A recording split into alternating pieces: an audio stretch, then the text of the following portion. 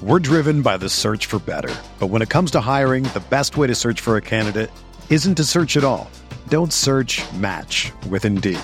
Indeed is your matching and hiring platform with over 350 million global monthly visitors, according to Indeed data, and a matching engine that helps you find quality candidates fast. Ditch the busy work. Use Indeed for scheduling, screening, and messaging so you can connect with candidates faster. Leveraging over 140 million qualifications and preferences every day, Indeed's matching engine is constantly learning from your preferences, so the more you use Indeed, the better it gets. Join more than 3.5 million businesses worldwide that use Indeed to hire great talent fast. And listeners of this show will get a $75 sponsored job credit to get your jobs more visibility at Indeed.com/Blue Wire. Just go to Indeed.com/Blue Wire right now and support our show by saying that you heard about Indeed on this podcast. That's Indeed.com/Blue Wire. Terms and conditions apply. Need to hire? You need Indeed.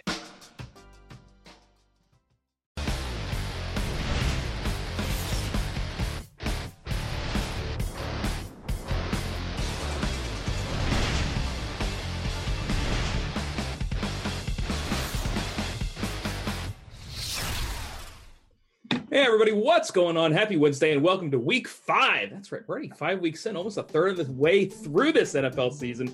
Welcome to DFS Pick 6, RotoWorld's DFS Pick 6, presented by RotoGrinders. I'm Eric Crane, joined of course by Evan Silva and Rich Rebar. Reeves, how we doing today, buddy? Man, I'm doing real good. I told you on the way in, I just missed a big week. Late in the week, I pivoted to Andrew Luck late in the week thanks to what Evan had on the show, and kind of went back to even what I wrote in the worksheet and said, man, why am I not playing more Andrew Luck? And he popped off. But you know what would have pushed me over the hump, right? I tried, man. If I had put some Corey Davis in some lineups, man. Yeah, I tried, brother. I tried. Everybody laughed at me. I mean, I literally got laughed at. I'm not gonna lie, it was hurtful. Like it's like I told you guys, I have exactly one skill in life, and that's finding good weeks from receivers that are in crap spots. And I tried to give you guys a gift, an early Christmas gift, a Halloween gift, and you laughed at me. And honestly, it hurt my feelings. Evan Silva, can you believe that you guys hurt my feelings like that? I mean, that's what you get for watching the games. If you watch Marcus Mariota's week 3 game, there was no way that you were touching any player in the Titans offense. So don't watch the games and you'll be better off. All right. That's my new plan. I'm not going to watch any games. And I'll tell you what, this week was actually the first week I've got to sit down and watch all the games. The first week that I didn't get drugged to a winery or some family function. Not that I don't like my family functions, but let's be honest. Sundays are for football. Sundays are for the boys. So we got all the way up to NFL week 5. And once again, we've got some massive totals on the slate. And Reeves, we saw in week 4, man, like the high scoring just keeps coming. Yeah, I mean, all the core games we talked about last week were just went bananas. I mean, you look at that, like Atlanta. I don't know what order we have the games in tonight, but like the Atlanta situation, their defensive situation is just so poor, and their offense is so good. It's just turned into just a spot to smash. They just played 3 games at home. Like now we're going to finally get them on the road. In a house where like the Steelers just put up buckets of points usually, and they did it on Sunday night. Ben kind of got it going at the end of that first half last week, and it was like, all right, the second half this game's really going to ramp up, and then he just did. He was horrible the second half of that game, and they did absolutely nothing. But the scoring isn't stopping, and we got some monster totals on the docket already. I mean that Atlanta Pittsburgh game is going to go through the roof, and obviously everyone's going to talk about that. We're going to talk about it, but yeah, the season keeps rolling on with all the high scoring and the passing production. Yeah, Evan, we've kind of seen it this year. Like these totals are starting to get bigger and bigger week in and week out. Vegas can't seem to make them big enough. I mean, hell, the Browns and the Raiders nearly put up 90 the other day. Like it was just unbelievable, Evan. Like are the offenses are they innovating enough to where the defense are having trouble catching up, or what's the reason for this? I mean, it's not one reason. It's multiple reasons. First of all, on the week 5 slate, we have 6 games with totals of 50 or more, and we have 2 more with totals that are at 49. So it's likely to be another high scoring week. I mean, I think it's a bunch of different reasons. It's the rules. It's, an influx of young quarterback talent. It is, getting back all the quarterbacks that got injured, last year. It is teams embracing more passing. Teams are throwing the ball more than ever. It's a bunch of different reasons, and it's not just one that you can put your finger on. It's the league itself encouraging the scoring because they know that that's what's good for the game. That's what people want. Yeah, I really am enjoying like the different GIFs on Twitter and the memes on Twitter about how what's pass interference, can you do to sack a quarterback. It's a lot of fun. Check it out if you haven't. But let's go ahead and jump into the first game because it is one of the highest totals I can remember seeing. I think it might be the highest total since we started doing this show. Atlanta at Pittsburgh, total of 58. Pittsburgh 3-point favorites. And Reeves, I mean, I know we kind of talked about these massive totals, but a 58-point total in a Week 5 game is just absurd. Yeah, I mean, you look at Atlanta's last 3 games, they were 55, 80, and 73 at home, totals. That's a lot. Those are big numbers. And, I mean, they can't stop anyone. The middle of their defense has been gutted. They lost their defensive tackle. Grady Jarrett is not going to play in this game either.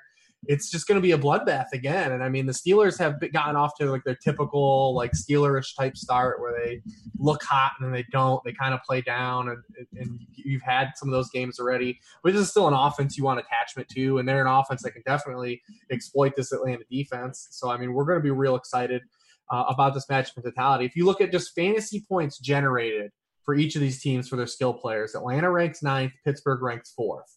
In points allowed to the opposition in the same category, Atlanta ranks 30th, Pittsburgh ranks 28th. I mean, everything is set up for this to be, just a circular, no punting, touchdown, back and forth type of game. The problem we're going to run into outside of, game stacking in this game for tournament play is everyone here is expensive. They know you want to play everyone in this game.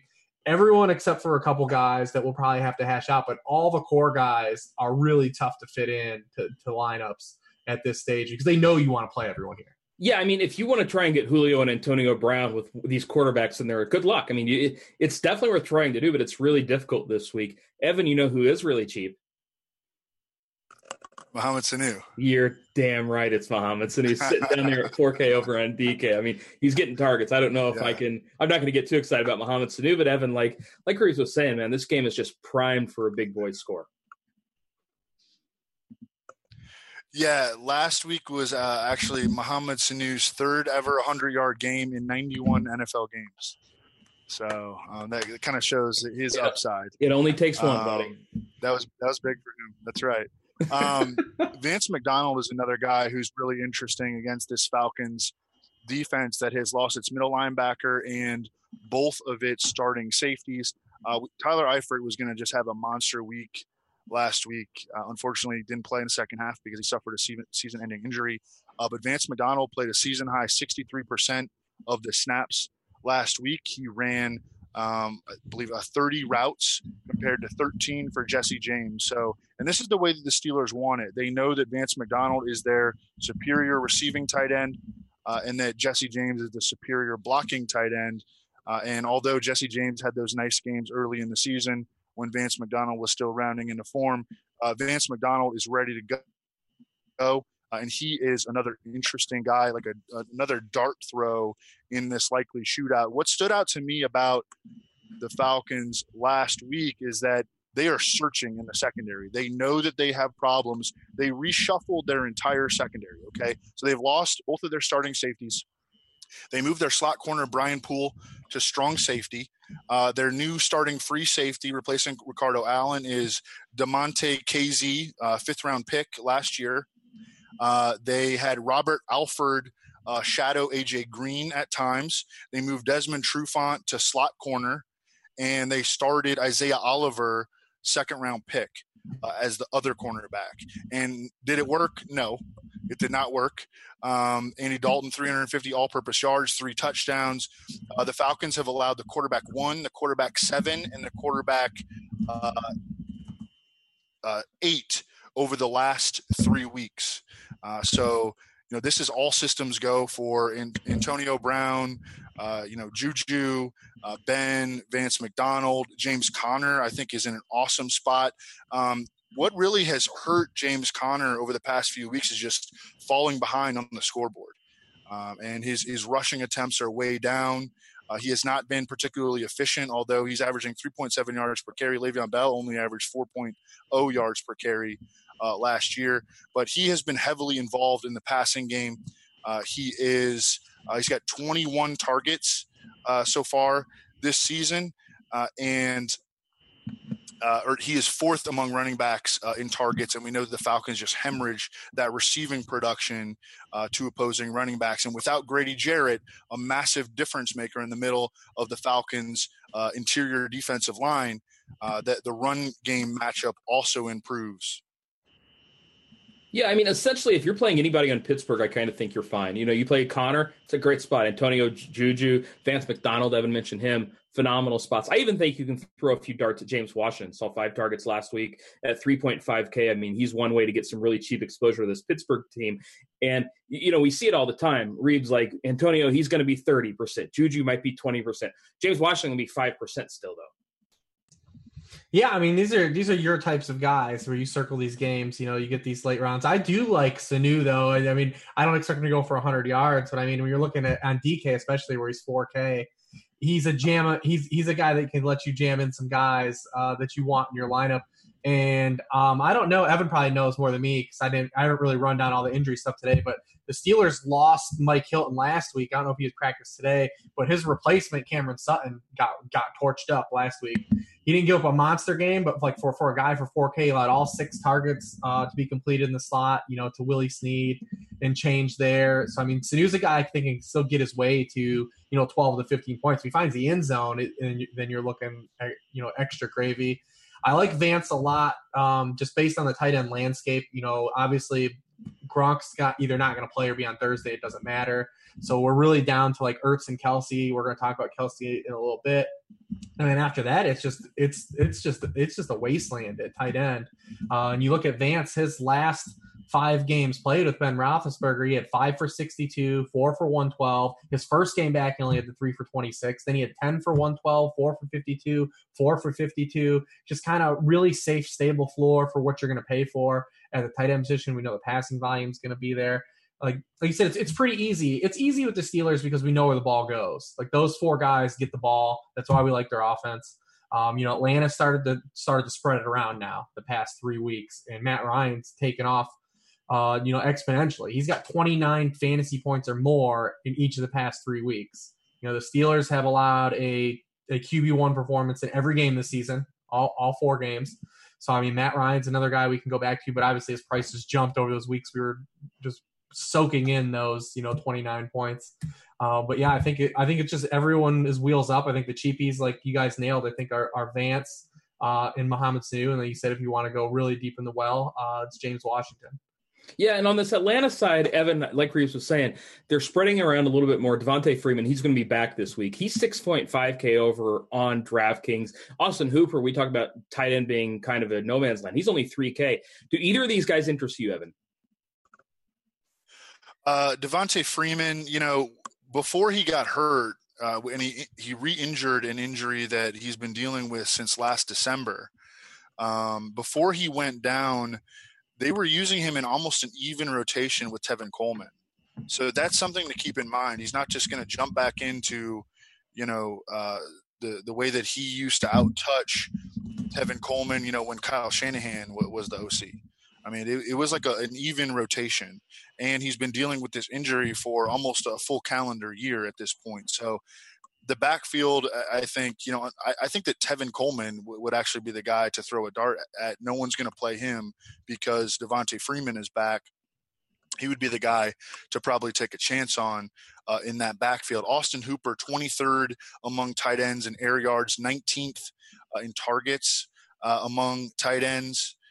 So, he's just been a touchdown or bust guy. With that said, the Steelers have been getting crushed by tight ends in each of the last 3 weeks.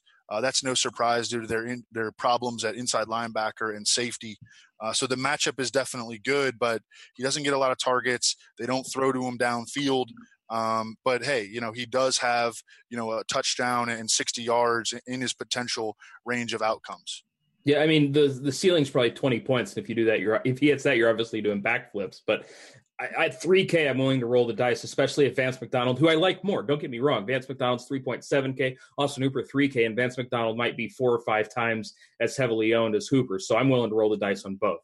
All right, let's move on to the next game. It's Jacksonville at Kansas City. Total of 49. Kansas City Chiefs are 3.5-point favorites. And I'll tell you what, people were talking in the chat. They were saying, oh, Matt Ryan chalk week.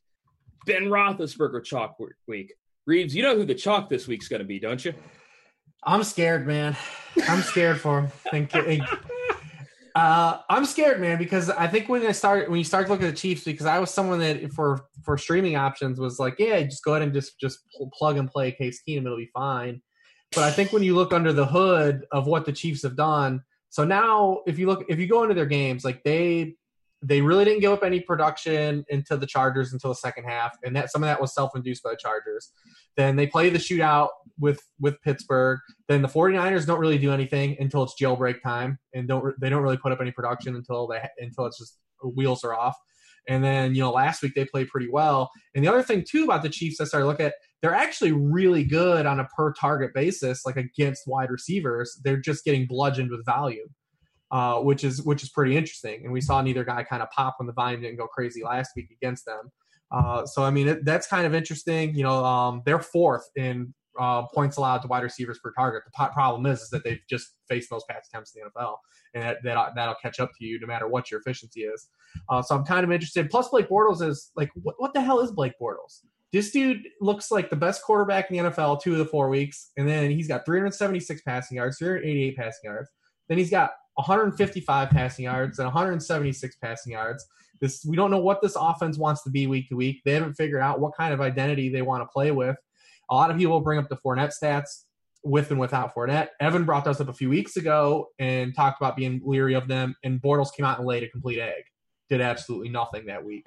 So it becomes kind of sketchy. I think that obviously he's an upside play. There's upside here if this game shoots out based on what we've seen the Chiefs do the first month of the season. Bortles can run. He's getting you 3.5 rushing points per game. You're going to get that sprinkled in. But I think there's a lower floor here than people think for cash games. And I think especially on DK, when you've got a guy like Matt Stafford, like 200 above him, and a guy like Derek Carr, 300 below him, I think those guys offer a lot more stability, in terms of what they're going to produce, yardage and touchdown wise than what you're going to get from Blake Bortles. But I understand why everyone is excited for Blake Bortles this week. Yeah, I mean, it's weird when everybody's excited for Blake Bortles. That should not be a sentence that people use. And I'll tell you what, here's another knock against Bortles this week, and obviously we're still a ways out. The weather looks awful in this game. I'm not sure if you guys seen the weather, but it's just supposed to be storming essentially all afternoon. It's almost 100% chance of rain right at kickoff, and after that it goes down to like 70%. So, I mean, there might be some weather concerns here also, which means maybe more TJ Yeldon. Evan, how do you feel about Blake Bortles chalk week? I was planning to play him in tournaments, but if he's going to be the chalk, then it sounds like, maybe not play him in tournaments. One thing I do like about him is the rushing component, because we have so far seen, the Chiefs historically under Bob Sutton have played a lot of man coverage, and they've been highly vulnerable to because, in man coverage, like the defenders turn their back to the quarterback. And so that leaves a lot of holes in the middle of the field that a running quarterback can exploit. And we have not seen that exploited against them because they play like Phillip Rivers and Ben Roethlisberger and like Case Keenum, so we have not seen them play a big-time rushing quarterback. And Blake Bortles is third among quarterbacks in rushing yards right now, behind Cam Newton and Deshaun Watson. So that was one thing that I really liked when looking at this game, working in Blake Bortles' favor. When Leonard Fournette has been out, and we talked about it a couple of weeks ago, being leery of it because he had played a ton of terrible defenses. When you're just looking at the raw stats and you're not considering any context. And then he went out and played the Titans, who through 4 weeks, it looked like they weren't going to be a good defense like early on, but they are a good defense. And you look at their, in terms of their production, and then you look at their personnel, and, it makes sense that they would be a good defense. But Blake Bortles, independently in that game, he was awful independently in that game. But this Chiefs defense is, I think, legitimately bad. And if you look at when Leonard Fournette has been out over the past 2 seasons, Blake Bortles has averaged 65.4 more passing yards and 0.53 more passing scores when Leonard Fournette sits. So you combine that with what I think can be a highly productive rushing game here for Blake Bortles. And again, I was going to play him in tournaments, but if everyone's going to be on him, then maybe I should look elsewhere. Yeah, I mean, I don't think he'll be higher than 15% or anything, but I do think that a lot of people, and he's one of those guys, look, he's going to gain steam this week as more people are building lineups, especially just 5.5K. People are going to look at the skilled guys from Pittsburgh, from that other team, Atlanta, and they're going to say, well, God, I can't fit him in there. So 5.5K for Blake Bortles, I'll do that. Now, Reeves, a lot of these other plays from Jacksonville, they're also really, really cheap. Obviously, Evan mentioned Leonard Fournette. He's out. TJ Yeldon, he's sitting there at 5.6K. Plus all these receivers. Keelan Cole, 4.9. Dante Moncrief, 4.1. D.D. Westbrook, 4.7. So, look, if you think this Chiefs defense is bad, and guess what it is, like, there are a lot of different ways that you can go here, Reeves. Yeah, and to piggyback off of Evan's point about Bortles, he faced the Bob Sutton defense once, and he ran for 54 yards in that game. So, I mean, yeah, if you can get an extra touchdown and a half with passing, that's obviously worth a squeeze as well. But, yeah, I mean, you look at – obviously Yeldon's going to be a popular guy this week. I mean, he's been a top 20 back in 3 of the 4 games. He's had 90 yards from scrimmage and 100 yards from scrimmage the past 2 weeks. The Chiefs really are where they're the worst at is against the run. They just keep scripting teams out of the run. If you look at that game Monday night, I mean, the Broncos took themselves out of it because they stopped running, but they were just running down their throats. They've allowed 202 yards from scrimmage to running backs per game. That's 31st. They are allowing the most fantasy rushing points per rushing attempt in the NFL. So if teams can ever stick with the run, and Jacksonville's a team that can play good enough defense to stick with it, obviously that's going to be an advantage. Plus, Yeldon's not going to be scripted out. It'll be interesting to see if Corey Grant gets any type of workload like he did in that Week 2 game when Fournette was clearly out. When he played, I think he had 10 touches that game, because he's a guy that can do a little bit off 10 touches, kind of like how Matt Breida did when he was in and out of that game versus the Chiefs. But like you said, if it's going to be sloppy, it's going to be interesting. Yeldon will be the popular guy. As far as the receivers go, it's a little sketchy because it's kind of been, hit or miss with a lot of these guys. It's starting to thin out where Keelan Cole's clearly the third guy. And then Moncrief is the more downfield red zone guy. And then D.D. Westbrook's the guy that wants to get the target value out of the slot. D.D. Westbrook also got the Buster Screen bump last week. So, I mean, listen, you can circle every week whoever's facing Buster Screen at this point and look to get him into lineups. Yeah, it's one of our favorites this week, too. Manny Sanders. Yeah, it's one of our favorites. Buster Screen is getting absolutely annihilated. They've allowed 20 or more points now to 3 different slot receivers, and the only one he didn't was Albert Wilson, who he also gave up a touchdown to.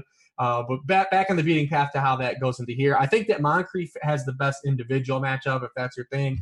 Orlando Scantrick is probably the worst of the 3 guys to attack. Moncrief, like I said, is getting the downfield targets. I think he's got the highest ceiling. He can do the most on 4 catches out of these guys. Whereas Westbrook, the guy that had the points last week, maybe there's some chasing. He faces off more individually with the best of the 3 guys in Kendall Fuller. But, I mean, yeah, I think that it's hit or miss. I would probably rank them Moncrief, Westbrook, and Cole as it pertains to this week for the pass catchers. But I think with Bortles' rushing, you can play him blind too. Yeah, that's a good point. I actually think you can definitely play him blind. Not – like Reeves said, the rushing upside's there. Keelan Cole's a guy that a lot of people want to play and just hasn't gotten there. And, of course, if Moncrief's going to be popular, which I think he is, Westbrook's going to be popular, which I think he is. Evan, you know what that means, right? DJ Shark? It's Keelan Cole Day, baby. Oh, okay. Yeah, no, I mean, I like all of them. The guy I don't like is Dante Moncrief, but his usage is extraordinary. I mean, he gets all the air yards. I mean, he is dominating air yards in their offense. He has the best profile as a red zone receiver. He's just not someone that I can bring myself to play. I like D.D. Westbrook the best. He leads the team in targets. The Chiefs have given up the most 20-plus yard completions in the NFL, and he has 6 20-plus yard receptions this year. He won the friggin' Biletnikoff Award in college. He was fourth in the Heisman voting. He's got like the best pedigree and, the best production so far in the Jaguars pass catcher core.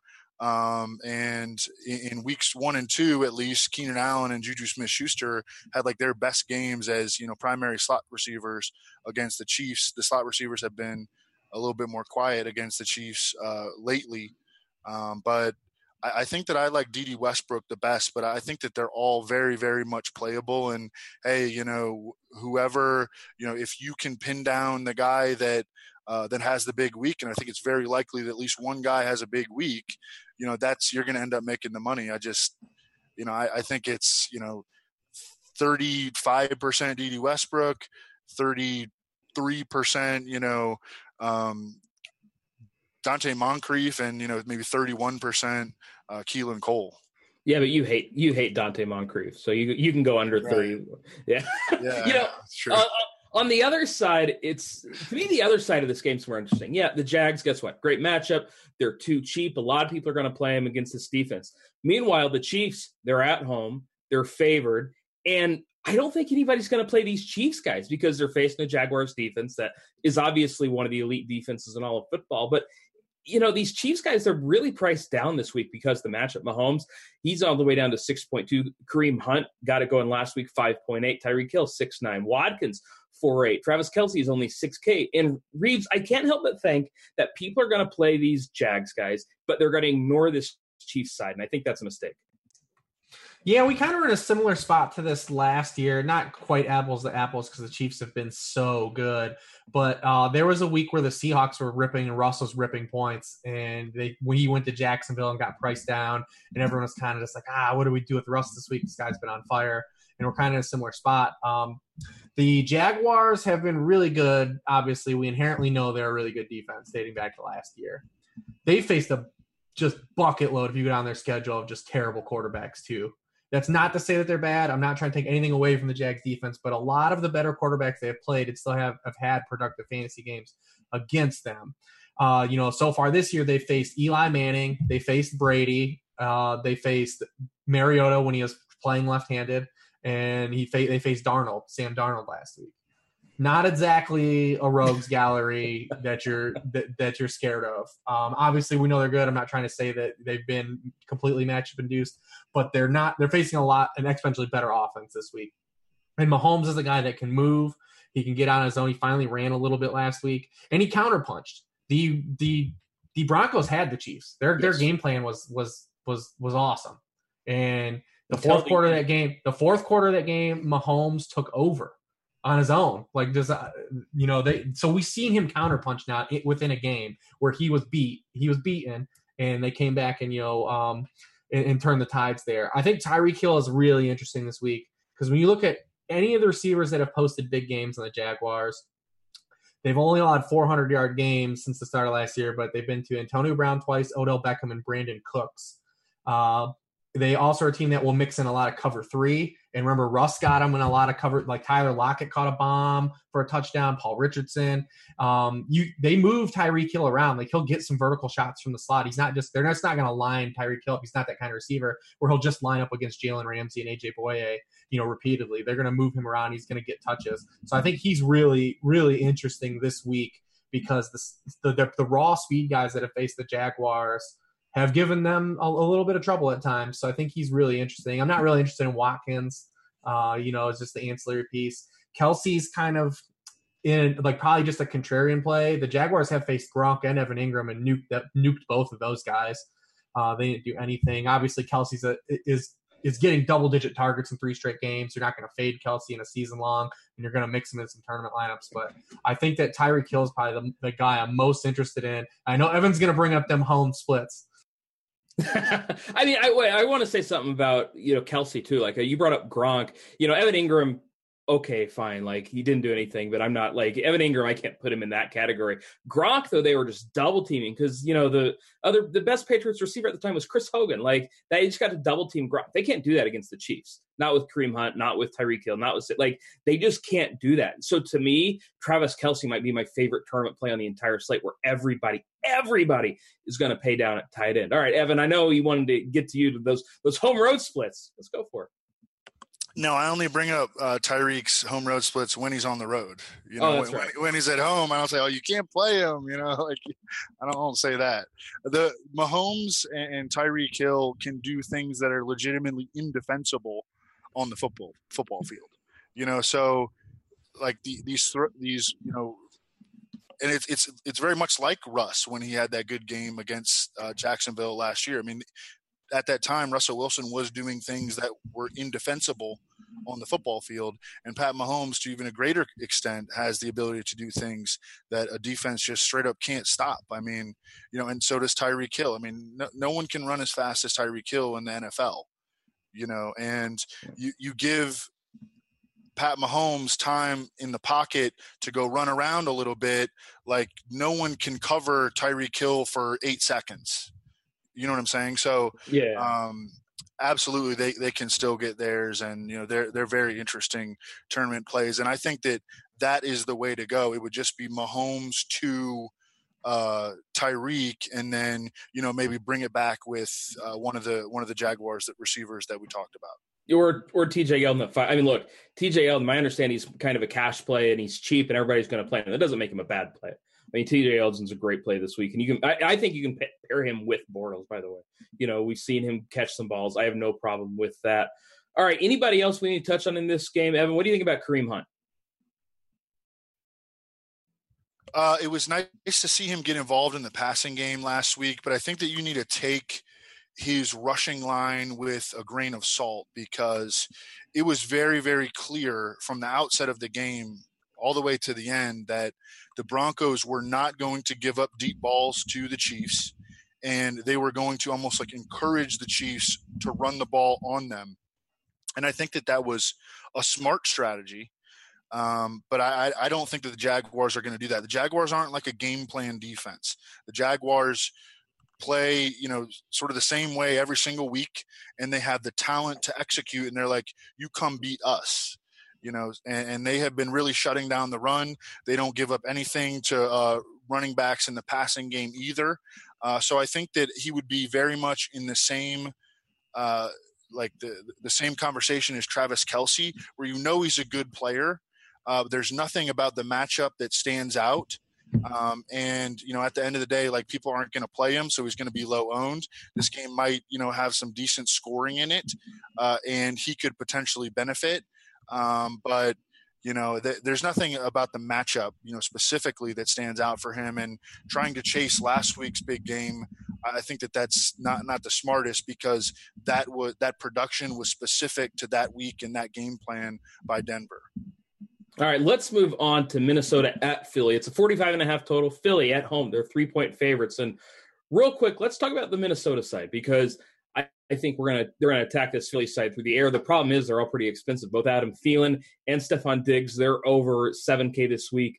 Kirk Cousins, he is over $6K. So Reeves, what are you looking at with this Vikings team? Yeah, I think that's pretty much the trifecta that you're looking at. I think that those guys will probably slip through a little bit too, because I think a lot of people want to chase that point total in that Atlanta game for sure, because they saw how profitable those Atlanta games have been recently. But I think there was some concern earlier, like coming into the season, at least from like season-long analysts, were like, well, Kirk Cousins has been on like some mediocre teams, like his value might take a little hit this year. He's going to be on a good team attached to a good defense for the first time in his career. He might have to do a lot on 50 to 60 less pass attempts. And the Vikings have come out and been a way worse team than anyone has thought that they would be. And Kirk Cousins is just winging the ball around all over every game. They can't run the football at all. They are dead last in creating yards before contact for their running backs, no matter who it's been in the backfield. They've been game scripted out of running the ball the past 3 weeks. That's probably something that will happen again. And if they wanted to run here, they couldn't, because the Eagles are the best run defense in the NFL dating back to last year. Teams try to run the football on the Eagles the least amount since the start of last season. So, I mean, it's just siphoning right in to just be a high-volume Kirk Cousins game. And when Kirk Cousins is going to be high volume, it's largely going to 2 to 3 people, because they've actually made Kyle Rudolph back to a receiving tight end first. He's running routes on more of a snaps and almost double the rate he was last year. So he's still been back in the fold. Only him and Ertz are the guys they've had tight end 1 weeks in all 4 games this season. So he's in play still too. I think he's actually pretty affordable on both sites. Probably not going to get a lot of burn. But yeah, it's really just those guys. The Eagles have been so bad to wide receivers dating back to last year, and it's rolled right into this year. Top receivers have just roasted them. Like the Titans offense, we talked about it the week before. Like, we just couldn't play those guys because based on what they had shown. And Mariota comes out, wins Offensive Player of the Week. He has almost 400 total yards of offense. Corey Davis was unable to get anything going the first 3 weeks. Comes and has his best game of his NFL career. It's just, they're facing Adam Thielen and Stephon Diggs now, 2 of the best, wide receivers in the league, as a combo. And Kirk Cousins, I feel like Kirk Cousins is really going to go underowned because people aren't going to play him. If you look at where Kirk Cousins is ranked in the industry right now, he's universally ranked as a QB2, which is really odd. This week, he's ranked outside of the top 12 this week. If you go to Fantasy Pros to see, that's how it was this morning. I have to double check and make sure, see if the world hasn't come around and grasped just what's happening. But I think Kirk Cousins is going to have a really big line this week, even if it's not a great, sexy, real-life NFL game. I'll tell you what is going to be sexy, especially if you're playing him, what Stephon Diggs is going to do to Jalen Mills. Evan, talk to me about that. Yeah, and it wasn't just Jalen Mills, although it was majority Jalen Mills last week. But, I mean, the Titans got Corey Davis matched up at times against Avonte Maddox, rookie, I think 4th-round pick, who has been playing safety in place of Rodney McLeod, who's out with an MCL injury. And Avonte Maddox, after the game, he's like, he gets all burnt up, and – he's like, I've never played safety in my life. He played cornerback, in college, and they drafted him as a cornerback, but they're desperate at safety, and they play a lot of 3 safety looks. So, and he's out there matched up against Corey Davis. He was supposed to be really a slot corner, but it was a really disadvantageous situation for Avonte Maddox. But you're right, Jalen Mills has just been getting dusted. He's been getting dusted for years. I mean, it's the Eagles fans swear that he's good, and we know he's not good. But the Eagles fans always had his back, and now I think finally they're starting to realize, hey, this dude he gives up a lot of production, and that's not good. When you play cornerback in the NFL. And Jim Schwartz is starting to get, their defensive coordinator starting to get asked in post-game press conference, hey, think about benching Jalen Mills yet? I don't know if they really have any other good options. Rasul Douglas, maybe they could look at, but he got torched in the preseason. So they're kind of out of options, and that bodes well for Stephon Diggs. I think Kirk Cousins is going to end up throwing the ball 50 times in this game, because there's no way that the Vikings are going to run the ball. First of all, the Vikings can't run the ball at all. Second of all, they're not running the ball on the Eagles, who have the best run defense in the league. They're going to need to throw the rock to move it. And Kirk Cousins becomes a very interesting tournament play. Yeah, you mentioned Jalen Mills. All the guy does is give up big plays, and for whatever reason, people haven't caught on. And I'm thrilled with it every week, because I remember one of my biggest weeks last year was I got Odell. He was projected to be shadowed by Jalen Mills, and I was like, well, this is going to be fun. And he blew up in that game. It's just a spot that a lot of people don't look toward, especially against these kind of big play guys. And Diggs is one of those guys. I think he's going to absolutely light Mills up this week. All right, Reeves. Philly side, we've got Corey Clement. He's a little bit banged up. The Philly running game, I mean, JHI, 5.1K. Is that cheap enough to get you on board? Oh, man. No. I want to be with you, but I can't. Because the one thing the Vikings actually are doing well is playing the run pretty well. They're 6th in just rushing points allowed to backfields. They haven't a lot of rushing touchdown to a running back yet this year. Maybe you can just play that and say they're due. But, I mean, I'm really liking Ertz. Obviously, it's not any rocket science to say you like Zach Ertz. There have only been 3 players that have double-digit targets in every game this season, and 2 are in this game: Adam Thielen and Zach Ertz. The Vikings have only played 2 good tight ends so far in the season, Jimmy Graham and George Kittle, and they both had really good games against them. So, I mean, I like the idea of, getting Cousins and giving him both wide receivers and giving him Zach Ertz and going that route and building out from there. And probably going over the field on those guys. Because like Evan said, I don't think either team is going to be able to run the ball well in this game. The Eagles might run it more in default because they will be able to probably control script a little more, and they can run a little better. But this is a game that sets up for probably a lot of passing on both sides. What that means for the Eagles receivers outside of Zach Ertz is to be determined. I mean, it was nice that Alshon came back and balled early in that game. Wentz played really good in the front half of that game. They started to really, really look like the Eagles from last year, and then they just went dormant, just did nothing the rest of the game. They had a chance to put that game away, and they just didn't. They were up 17-3 early, had a chance to put their foot on the throats, and just couldn't. So this team just really hasn't gotten clicking yet altogether. No one's really going to want to play Wentz, but the Vikings defense has been kind of bad to – the Eagles are kind of the team that ruined the Vikings last year in the NFC Championship. It's kind of when this all started. I mean, you can point to the second half before maybe that Saints game, but ever since that Eagles game where they just waxed them in the NFC Championship game, like the Vikings have just not been the same defense since. The personnel is still there. I want to still believe that they're going to be a good defense, and Mike Zimmer will get this right given the talent that they have. But right now they've been vulnerable, and they've been vulnerable to a lot of players that we wouldn't think they should be vulnerable to, like Josh Allen. I mean, to be fair, the University of Arkansas shouldn't be vulnerable to Josh Allen, but here we are. You mentioned Alshon. He's back, played really well last week. He's just 6.2K over on DraftKings. Evan, how do you feel about this Philly offense? Yeah, I mean, he's going to get the Xavier Rhodes treatment, but Xavier Rhodes hadn't been that great this year so far. And don't tell people. Everybody still thinks Xavier Rhodes is the greatest thing ever. Yeah, he should match up well with Alshon, though. Theoretically, this is the exact type of receiver that he should be able to slow down. But when they matched up in the NFC Championship game last January, I mean, there were 3 targets that went into Alshon's direction with Xavier Rhodes on him. He caught all 3. The cornerback receiver matchups, I think, over the years and really, putting a lot of time into them. And, they're definitely fun to talk about, and I like them to break ties, but they don't mean a whole lot. If we're going to get Alshon Jeffrey for 9 to 11 targets, we're playing him. Because all it really takes is for him to catch like 4 or 5 and score a touchdown or 2.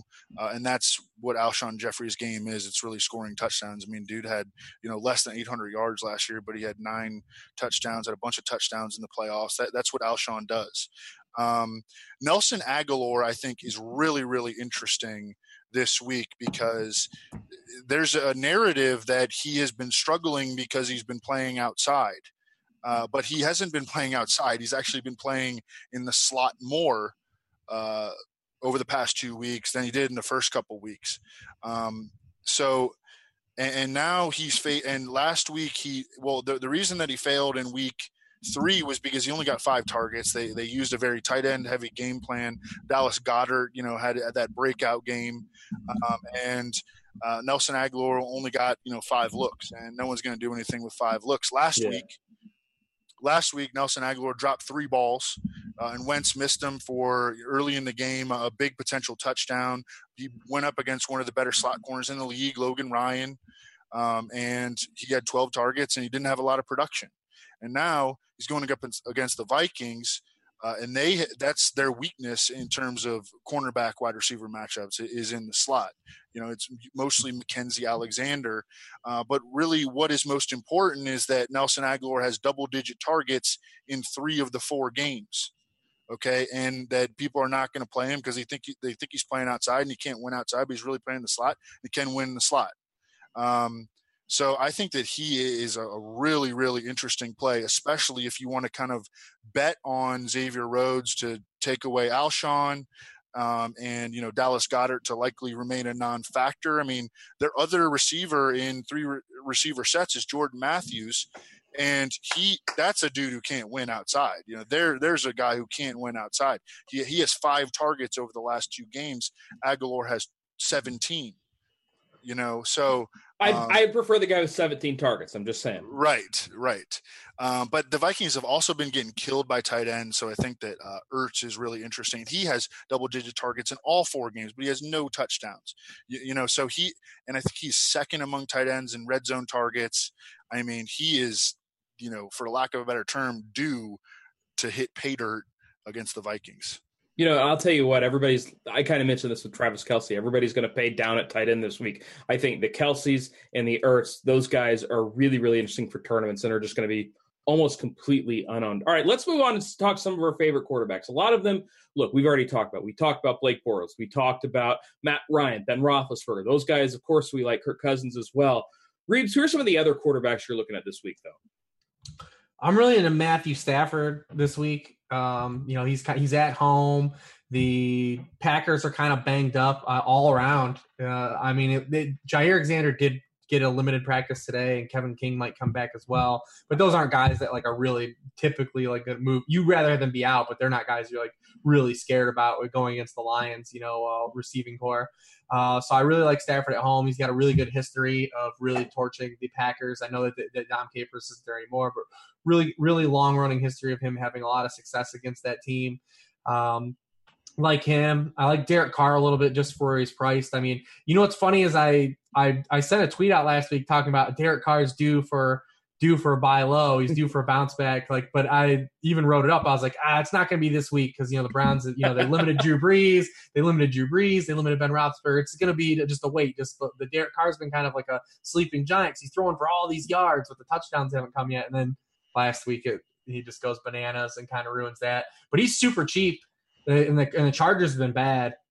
This is back to the old Chargers. They haven't been able to roll over that defensive success they had last year, especially in the passing game. They're 30th in yards per completion allowed. They almost messed around and lost to C.J. Beathard last week. There was a legitimate a game for a while, and there's a chance the 49ers win that game. But those are the only 2 guys, other than the guys we hit upon. I like Cousins a lot. I like mixing in Bortles for tournament play, and obviously if you can fit Ben and Matt Ryan in, those are the smash guys. Yeah, it's just really hard to fit him in. I think Cam Newton at home at 6.4K against the Giants, he's interesting, and again, he's going to be 2 or 3% owned. You mentioned Matt Stafford. Aaron Rodgers on the other side of that game is fine. Phillip Rivers at home against the Raiders, I think they're fine. I'll tell you what. Here's an interesting. Let's say the people out there are playing the Thursday, Sunday slate because Matt Stafford obviously in a really good spot. Andrew Luck also, he plays the Patriots. Evan, who would you rather have, Stafford or Luck this week? Oh, Stafford for sure. All right, let me change my season-long lineup. All right, take care of that. I think that Luck just threw 60 passes and is playing 3 days later. The issue is that that's true. He's second in the NFL. Jacoby Brissett's going to come out there for 3rd and 15 this week. He needs a middle reliever. They need the middle reliever this game. Luck is going to throw the ball 50 times again on Thursday. So I think that, you are going to get a lot of volume from him.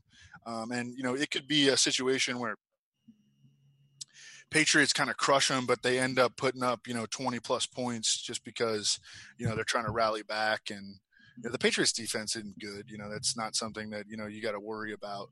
I definitely think that Luck can have a good game, but in terms of, this game certainly at Ford Field, it'll be played indoors.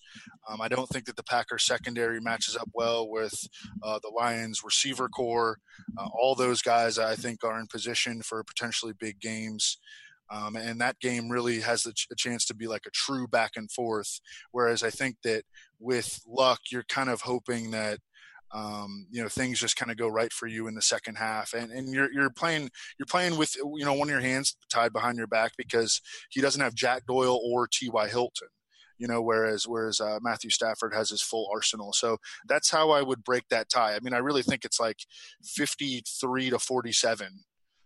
But I think that 53 would be with Matthew Stafford. One thing that Ray brought up on our show that we recorded today is that teams that play on Thursday that just played an overtime game, particularly a long overtime game, are horrendous on Thursday nights. They're like 6-25 against the spread historically. They just come out and they just play terribly. And you're removing T.Y. Hilton and you're removing Jack Doyle again. Yeah. I think it's a tough spot. Plus the Patriots, I think it's a spot where the Patriots don't hit their total, especially if Gronk doesn't play.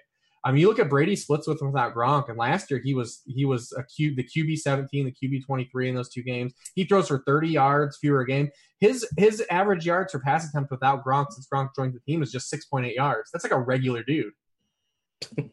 It's weird talking about Brady as a regular dude. All right, let's talk some running backs. Obviously we like the guys that we talked about earlier. A couple other names to mention. Melvin Gordon at home against the Raiders. I mean, he's somebody that I'm not sure he'll be terribly popular just because the people are paying up. They'll get to Gurley or they'll save a little bit of money. But, I mean, big-time home favorite. The Raiders stink against the run. Evan, who are some of the other running backs you're looking at?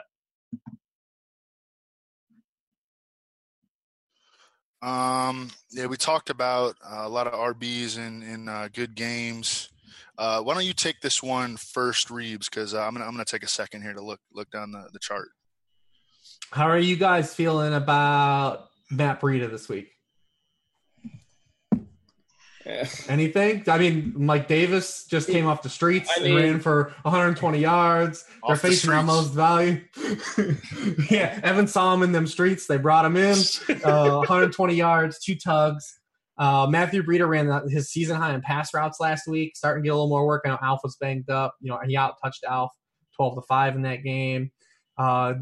The Cardinals have just, and it's part of it's script induced, but they are facing the most rushing attempts, the most rushing volume, and most backfield touches per game. We brought it up on the show last week. We were talking about Chris Carson. He caught that inactive, but substitute Mike Davis for Chris Carson. And you saw how that apples to apples that applies. I think Matthew Breida is pretty interesting. I think he's going to get popular as the week goes on and more work is done. He'll be a guy that starts to shine a little bit. I tried in the text messages. I didn't get Evan's response. Any chance I can coax you guys into a Derrick Henry week? Let me think. No. Sure, I thought about it. Look, okay, I get what you're saying. The Bills, they are a run funnel. It's a 39-point total, though. I mean, it's coming. Look, there is going to be a Derrick Henry week. Like, it just happens once or twice a year. It even happened when DeMarco Murray was ahead of him. I'm probably not going to be on it, but if it happens this week against the Bills, yeah, Reeves, I get it. How's that for an endorsement? Hey, man, listen, that's about as good as I can make. I mean, all I can say is if you look at the volume that he's getting when his splits by the scoreboard, because he's just been they've compartmentalized his backfield. He has 32% of the team opportunity share when they're tied or leading. In the 2 weeks prior, he didn't do anything, but he had 18 touches each week. You give him 18 touches in a game where you tell me I'm getting 18 touches and he's 5,800 and 4,400. I'm probably going to mix him in against the defense that's allowed 7 touchdowns to running backs. I'm not saying that you have to go out and play Derrick Henry. I'm just saying there's some things that point me along the way of having some exposure to him. Yeah, it sounds like the week that I played Derrick Henry, then Deion Lewis puts up a 30-burger. I've seen this movie before, and I did not enjoy it. Evan, okay, who else do you got at running back? Because I don't think I could take another second of Derrick Henry talk. I'll just throw out Christian McCaffrey. Giants have given up 130 or more rushing yards in 3 of their 4 games. They gave up over 6 yards per carry to Saints RBs last week, 3 rushing scores. They've also given up at least 5 catches to running backs in all 4 of their games. The Panthers' offensive line has just been kicking butts and taking names, and that's without their stud right guard, Trey Turner. He has been out with a concussion. He will be back after missing 2 games, just blowing holes in the middle of in interior defensive lines. Christian McCaffrey has been outstanding. Here's another guy who's due for some positive touchdown regression. He has been getting the ball and has been in the game, close in scoring position, except Cam scrambled a few in, and CJ Anderson ripped off this screen pass for a touchdown. He looked like Mike Tolbert. CJ Anderson he's been eating the meals that I've been eating. recently. He's not looking too healthy. I love that you mentioned Cam earlier, because I think he is an awesome play, and you can of course play him in the same lineups with Christian McCaffrey. I'm going to throw another name at you. Is the name that I tried to get you guys to play in last week, and you guys poo-pooed him a little bit too. Aaron Jones at the Lions. I think he's about to take over this Packers job. Evan, we're not too interested in Aaron Jones last week. Are you interested in him this week? I mean, I love Aaron Jones, but they're going to play their other backs. I think. I mean, there may come a point where they just turn Aaron Jones loose, but Jamal Williams can pass protect, and Aaron Jones has pass protected so far well this year. And so that's important. And that may lead to him getting more work, but they really like Jamal Williams as a pass protector. And, there's a reason that they've been cutting the playing time into, thirds. And Ty Montgomery is good in the passing game. He made a big play in the passing game last week. So that is your concern. It's not the matchup. It's not Aaron Jones' talent. Is he going to get the workload? Look, that will be easier to say once it actually happens. And our job is to try to be out in front of this kind of stuff, so it's certainly, it's not out of the question. There are reasons to believe that it could happen from a rational thinking standpoint, but we know what the deal is here. We need something to change in terms of the usage and the coach's decision making. And by the way, you mentioned Ty Montgomery. He should have scored on that pass. And then also he might line up in the slot if Randall Cobb's out, if Geronimo Allison's out. I think Ty Montgomery's in play this week too. All right, real quick, let's touch on some wide receivers. I mentioned Randall Cobb. He might be out. Geronimo Allison, he's suffering from the concussion also, which means, Reeves, are you excited for the one, the only, Marquez Valdes-Scantling? No, I mean, it's tough, man. The Packers situation is really rough, and the way Rodgers has played. That's why it's hard for me to keep going back to the well on Rodgers and keep saying he's a guy that you have to keep thrusting in the lineups, because the situation's really not great for him. It's kind of deteriorating around him, and plus it sets up to where they might actually be able to run the football this week, a little bit, against the Lions. I mean, I think that game is pretty wildly, the spread is pretty crazy in that game because the Packers are actually favorites in that game. I kind of want to. I've already money lined the Lions already, but I like the Lions in that game at home. I like Golden Tate in that game. Listen, Evan always likes to drop the phrase "good at football." You know who's really good at football is Golden Tate. The dude's just really good. He can play anywhere. He plays in the slot. You saw him last week outside. He got 2 touchdowns outside. I want to ask Evan. I was thinking about this during the game last week, and I meant to text him, but he had a wedding. And I couldn't, and I knew he was tied up. Is Jeff Heath our new Chris Conte? Oh yeah. Shoot, what happened? And he got trucked last week, right? He got trucked and got spins. Golden Tate juked him so bad. He didn't have a chance. Then carry on melted him. That's right. Yeah. No, I like it. I love it. All right. So, Evan, who are some of the wideouts that you're looking at this week? Shoot, why do you always start with me, man? I didn't. We just got done with Reeves. I mean, I like I like Aguilar. Man, I have not been building smoke, lineup, man. I have not been building lineups early in the week, and this is my problem. This is why I can't come up with guys. Tyler Boyd, it sets up really well again for Tyler Boyd. Eifert out, probably Xavier Howard on AJ Green. I like AJ Green. Minkah Fitzpatrick has been great for the Dolphins, but they play a lot of zone, so it's not like he's going to be sticking to Tyler Boyd in man coverage in the slot. It really sets up well for him again. I think that Keenan Allen breaks out this week, with very little problem. First of all, Raiders have been getting killed in the slot. And Keenan Allen, I think that he's really high in Josh Hermsmeyer's buy low air yards model. Like that about him. He's been held to 70 yards or fewer and scoreless in 3 straight games. It's about time, for Keenan Allen. And that game, I think, has shootout potential. I think that this Raiders offense has really gotten better every single week. And this is a game with a 50. It's already been bet up. It started at 51, and it's moved up to 53.5 in terms of the total. So I think that game can shoot out. On that other side, you have to love Jared Cook, but we're obviously just talking about wide receivers. Yeah, I mean, just number of ways you can go this week. You mentioned AJ Green. I like him this week too against Miami. You mentioned they play that zone. I'm not concerned at all. I like AJ a lot. Guys, we got to get off here. We're running over, and the D train's got to get home. And I feel bad keeping him here late, so we're going to go ahead and jump off. Thank you so much to everybody for watching. Big thanks to Rich Rebar, Evan Silva, RotoWorld, joining me. For those two, for Kobe Fleener, I'm Eric Crane. We'll see you guys later. Peace.